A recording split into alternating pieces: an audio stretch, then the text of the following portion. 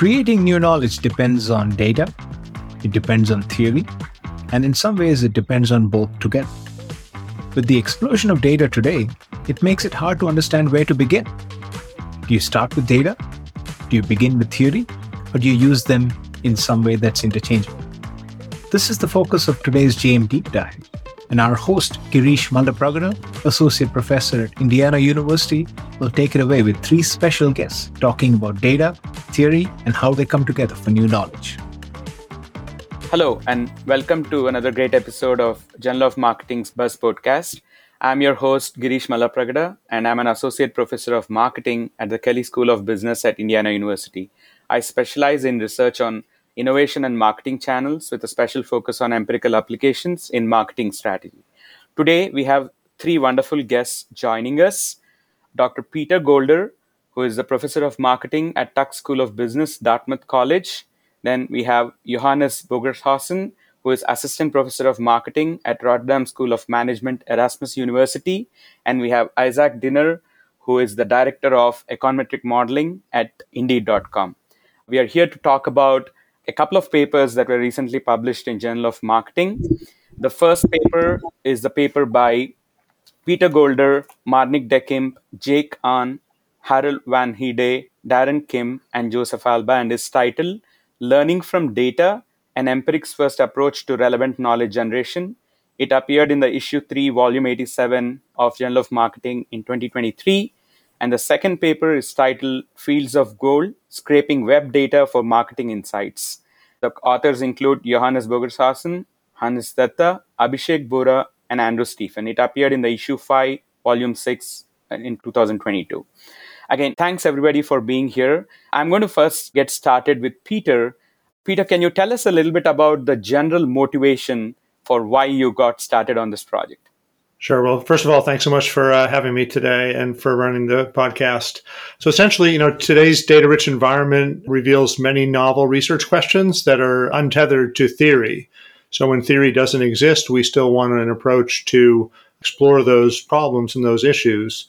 So we think that EF research or empirics-first research really frees marketing researchers from an orthodoxy of a deductive, theory-driven knowledge creation approach that overall has been limiting discovery. So you think of topics like vaccine acceptance or climate change or disinformation or consumer autonomy. We either don't have the theories to apply to these problems, or perhaps multiple theories apply to these problems. So we want to approach from the problem and the data and then bring in theories as needed, but be free to explore problems that don't have theories. That seems like a great motivation, Peter. And I have to shamelessly admit that I went and looked at my own Vita over the years, and I realized I was probably one of your first test cases somewhere because my dissertation was predominantly empirics first, while there was nothing called empirics first back then. And I kind of maybe bumbled into it, just to use your own phrase from the paper. So could you talk a little bit about how this is probably antithetical to the more purists who are used to the theory-first approach that's usually taught in PhD programs? You did talk about it a little in the paper, but could you elaborate how this falls in line with something like that? Sure. So I think many researchers bumble into it, and I think what we do is we end up sort of pushing it to the background and pretending in many cases like it's not happening. So hopefully our paper can bring it to the foreground a little bit. But just to give an overview to people who might not have read the paper yet, empirics-first research is grounded in the real world. It's grounded in a real-world phenomenon, problem or observation that we might have. Then we're obtaining and analyzing data, and the ultimate goal is really to produce marketing-relevant insights that are relevant to the various stakeholders within the marketing community. So you asked about the PhD education, whether it's kind of, antithetical to the theory-first approach. And I would say absolutely, yes. And that's precisely the point. And our feeling is that we need to rebalance PhD education towards more of an empirics-first approach so that when necessary, we can approach problems that we might not be able to approach with a theory-first approach. So, what we're finding, we did a survey as part of our paper. What we're finding there is that PhD training really emphasizes the theory-first approach much more than an empirics-first approach. This is especially true with strategy researchers and consumer researchers. The modeling researchers are a little more balanced.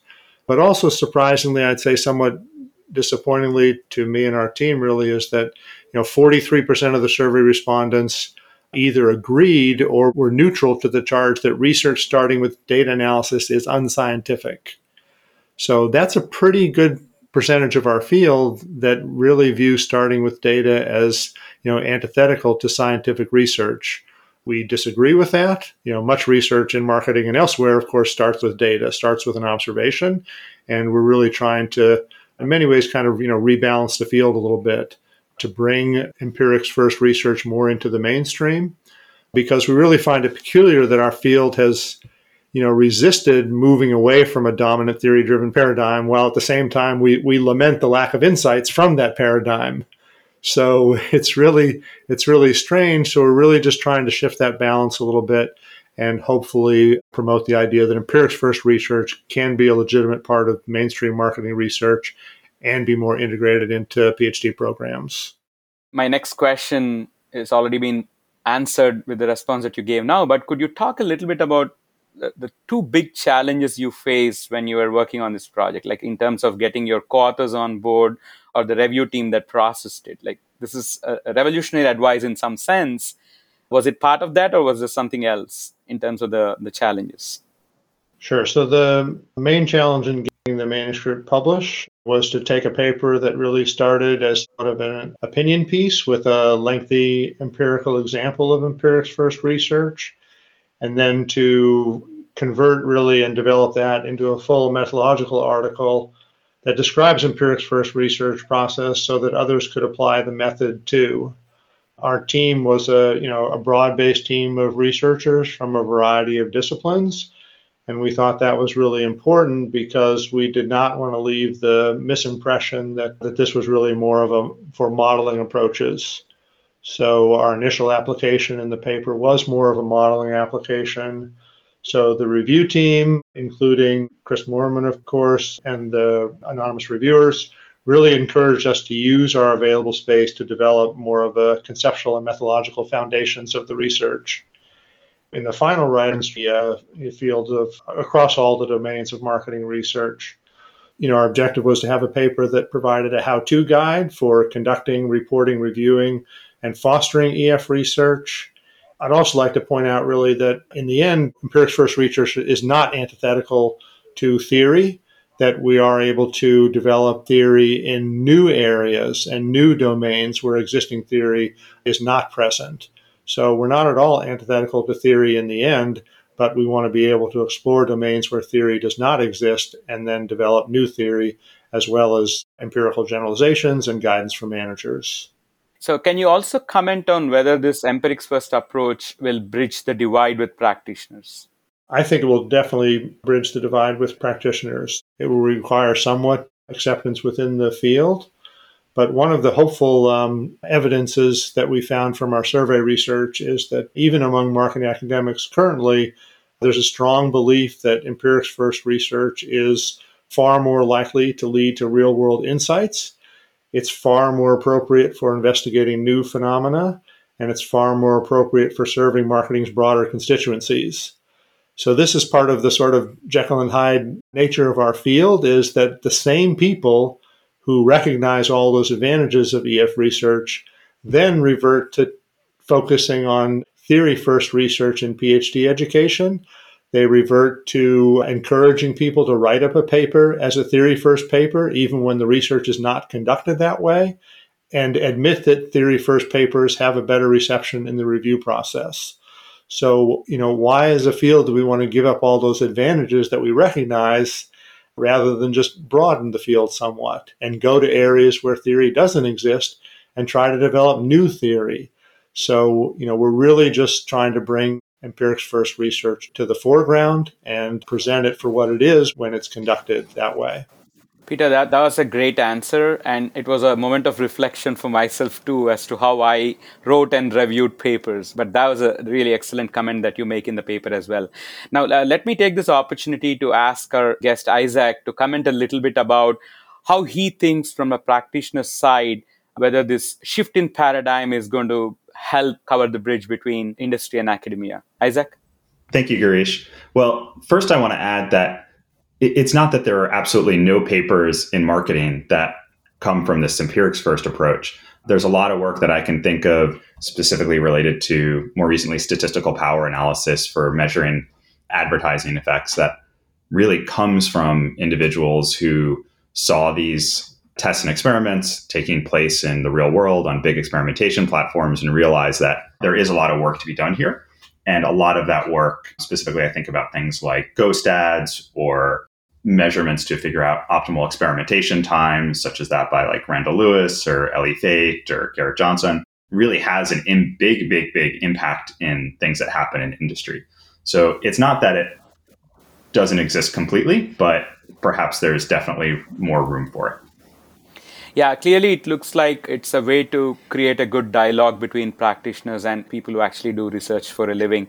Now, just before I move on to the next paper, I also wanted to give you an opportunity to comment on, from a doctoral training perspective, do you think there's other ways of training PhD students to start adopting this new model, like from your perspective, Isaac? Well, of course, I'm not managing a PhD program, so I'm not sure I'm in the position to make that happen at the moment. But I will say that a lot of the most successful EF-focused research I've seen comes from individuals that have spent a lot of time in industry or partnering with individuals or companies in industry and outside of just the normal academic environment. So if there are internships, whether they're summer or throughout the year, I've seen a lot of PhD students be able to come up with very interesting problems and research from those opportunities, as opposed to simply reading the research and journal of marketing, which of course is important and relevant to know where it's going. But sometimes those outside experiences, which in Peter's paper he talked about a lot, I think are increasingly valuable. Yeah, thank you. Thank you for that. Piggybacking on some of the comments, the empirics first approach, while it existed for many decades in marketing, probably sparingly, really took off after the data deluge that came because of internet data. So our next paper provides a good context to talk about the nature of this data and how you could collect and gather it. And it's titled Fields of Gold, Scraping Web Data for Marketing Insights. So Johannes, I'm going to ask you to tell us a little bit about the motivation for this project. Yeah, thanks so much also for having me. So the original idea behind this paper started to develop towards the end of my PhD in 2019. And what I noted at that point was that there were a lot of papers being published in the top marketing journals that were using some type of web data. Yet at the same time, there were actually very few standard practices or guidelines that researchers could use to ensure that the data sets they were collecting using web scraping or API standing for application programming interfaces, were actually valid. And maybe Isaac will also comment on this later. When you look around on the internet, you will find a lot of resources that are very technical in nature. So they will teach you how to maybe collect data from a given website using a particular programming language, but not so much really about how do we manage this across the entire research process? And this is, in essence, what we tried to do in our paper, where we develop and propose a new framework that covers the entire process, from selecting a data source to designing the data collection to the actual extraction itself, and what are the key considerations that researchers should pay attention to generate valid and really impactful data sets. I really like the framework that your paper presented, because it gave point-by-point guidelines on how to kind of approach this new way of thinking about data extraction.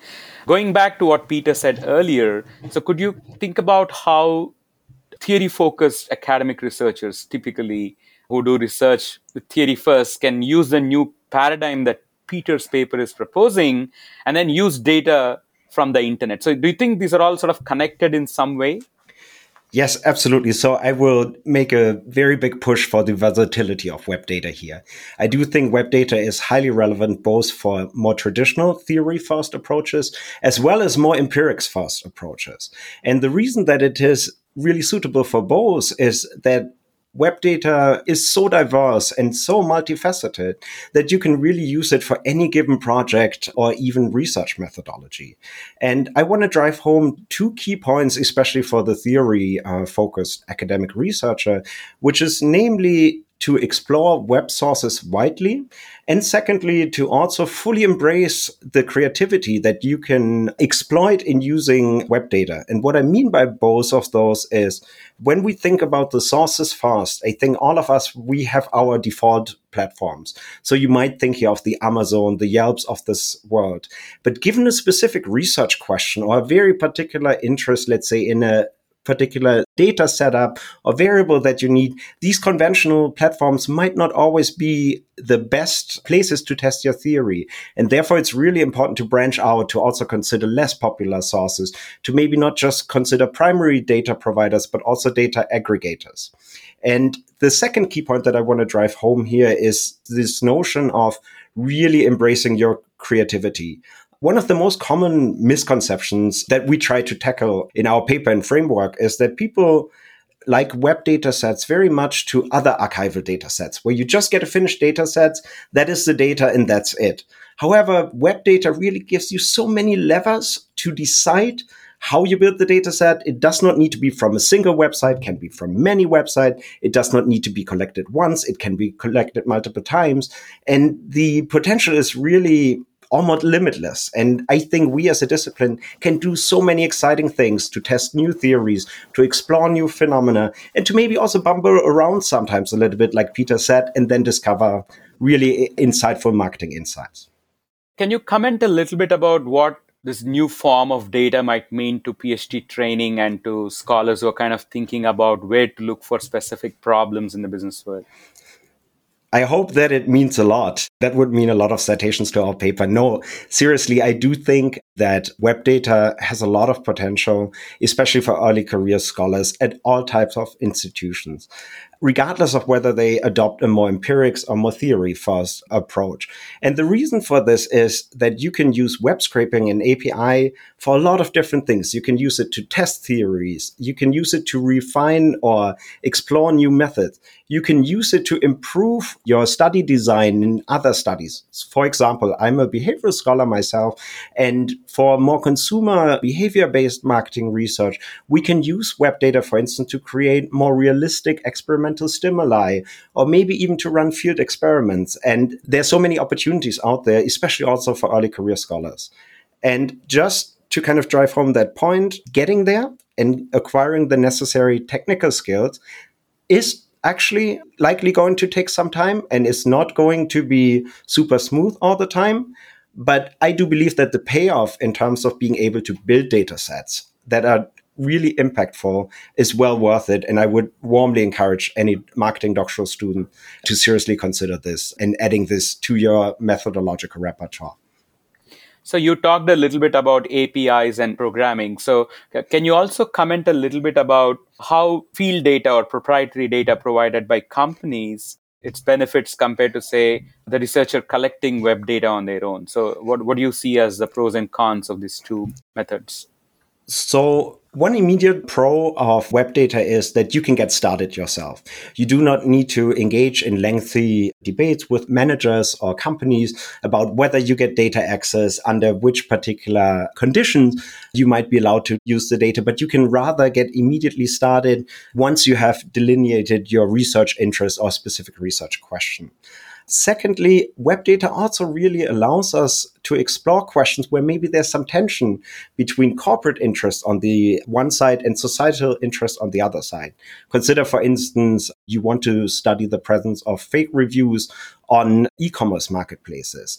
It is not that the Amazons, Yelp, and TripAdvisor of this world will be extremely happy if you publish a paper that shows that 20% or 10% of all reviews are fake content. Yet we would really like to know this. And lastly, these are not necessarily either or decisions. So some of the very best applications of web scraping in marketing research actually combine both proprietary data and web scrape data, filling in the holes respectively where you maybe miss a variable in one type of data by using the other type of data. Thanks, Johannes, for that. And in your paper, you talk a little bit about some of the implications to consumer privacy, the legality of data collection and using it, and being GDPR compliant. Can you provide some very high-level sort of guidelines? And I know in your paper, you go into a greater depth about how to tackle these issues. But for a casual listener, Could you give us a few nuggets to kind of keep in mind about these issues in particular? So I'm going to start with some bad news. I don't have a solution, nor do I believe is there a universal solution to navigating the legal uncertainties surrounding web scraping. What we discuss in the paper, and that's also what I would like to advocate for, is to be cognizant of some of the limitations and very carefully integrate those into the research process when you collect web data. For example, different websites might have different terms of service. So, for example, collecting reviews from a given website might be within their terms of service, but might be outside the terms of service of another website. This is a good example of how you can, at a very practical level, navigate these challenges. And additionally, I do think it really pays off to have good relationships. If you do a lot of web scraping with the expert at your respective institution, whether that's the IRB board, legal department, if you consider doing something that is a little bit more complicated or potentially involves more tension. Common sense, I think, is always the best starting point, and then making really conscientious choices about minimizing potential harm. That's great advice, Johannes. Isaac, I actually want to pivot a little bit and ask you a question related to what Johannes said. So you're somebody who has worked on research with academic researchers, and there's others. Dan Goldstein comes to my mind. Amin Sayedi comes to my mind. You try to kind of play this academia industry interaction very well, and you've done it successfully. So from your perspective, do you think taking a data kind of approach is a good way to think about how future research teams are going to look like as an amalgamation of people who work in the industry and universities? Well, from an industry perspective, we have a different set of concerns than academics, because one of the things that Johannes mentioned is all the legal issues. And we have to also be extremely cognizant of all of those legal challenges which come from taking data from other resources. So it's something that I think any company and individual should really think carefully about. And that landscape is changing consistently over the past number of years. And this is something Johannes and I were talking about before this call, specifically some of the recent cases in the US, but overseas it's quite different. The data first approach, though, makes a lot of sense. I can tell you that one thing I personally always struggle with is, and I think Johannes's paper did a good job of talking about this, is figuring out when to stop the data collection and when to start the analysis is something that's often very difficult. It's very easy to say, let's just get more data. Let's just keep crawling in lots of different directions and see what happens. But trying to find time to stop that, I think, is very important. And to be honest, quite difficult to identify. Actually, I'd love to hear from Johannes a bit more if he can chime in a little bit on sort of when to stop that and when to start actually doing the analysis and getting something out of it. Johannes, do you want to comment? Yes, absolutely. I think it's a great point, and it's one of those challenges for which there's not a boilerplate solution. What I do think we advocate for in the paper, and I think it's a good approach, is to maintain some flexibility there so that one, for instance, might begin preliminary analyses but keeps collecting data, because that actually enables you then also in the long run to see the robustness and stability of your effects over time. Because it might be true that some data we collect now for a year, let's say on a crowdfunding platform, our effect emerges consistently, but then in the future it might change because something in the environment changed, maybe something in the data generating mechanism changed. And simply being able to have that data can actually inform what conclusions we draw and also how we develop our theories, given the situational and psychological mechanism potentially at play. Girish, could I just chime in here? Yeah, Peter, I actually wanted to ask you something about that. So in your paper, you started out with data as being the center of the discussion. It was not online data versus offline data. So I wanted you to comment a little bit about, do you foresee this across the board for both online and offline as well? I do, sure. So just wanted to pick up on one of Isaac's points early on about empirics first research that has been out there in several award-winning papers. And really, we are just trying to bring this more to the foreground in terms of how research is taught and how it's reported. Our co-author team really feels that, research should be reported closer to the way it's conducted, should be reported as it's conducted, so people really understand how knowledge is generated, And the web scraping is a great example of an empirics first research approach. One of the other points I wanted to stress is our co-author team is really very broad because we do feel the approach is relevant to all kinds of research. So I think people might be more receptive to it in a modeling context, but we want to stress as a team really that it's appropriate for consumer behavior research and it's appropriate for strategy research just as well. We're also talking about this idea about closure. So when you start with data, how do you close a project?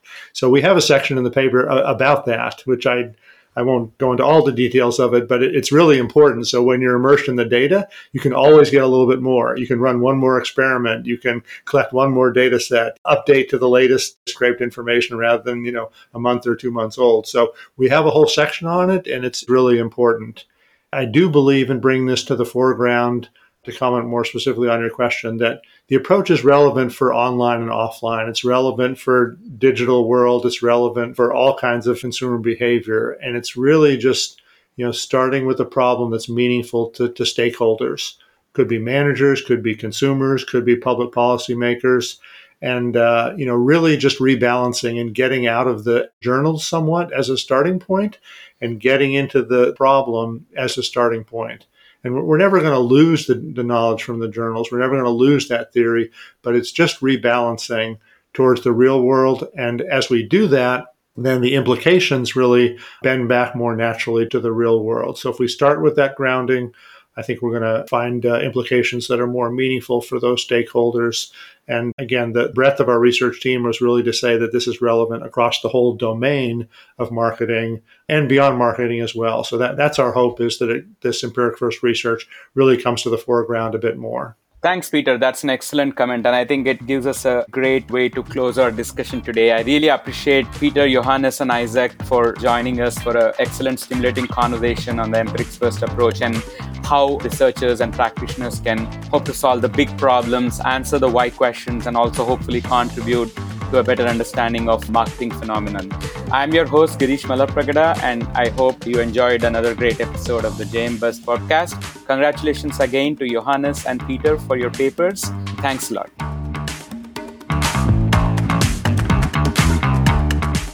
I hope you enjoyed this special edition of JM Deep Dive. Keep listening to us at JM Buzz. JM Buzz is available on Apple, Anchor, Spotify, or wherever else you get your podcast. The JM Buzz is a production of the Journal of Marketing and is produced by University FM.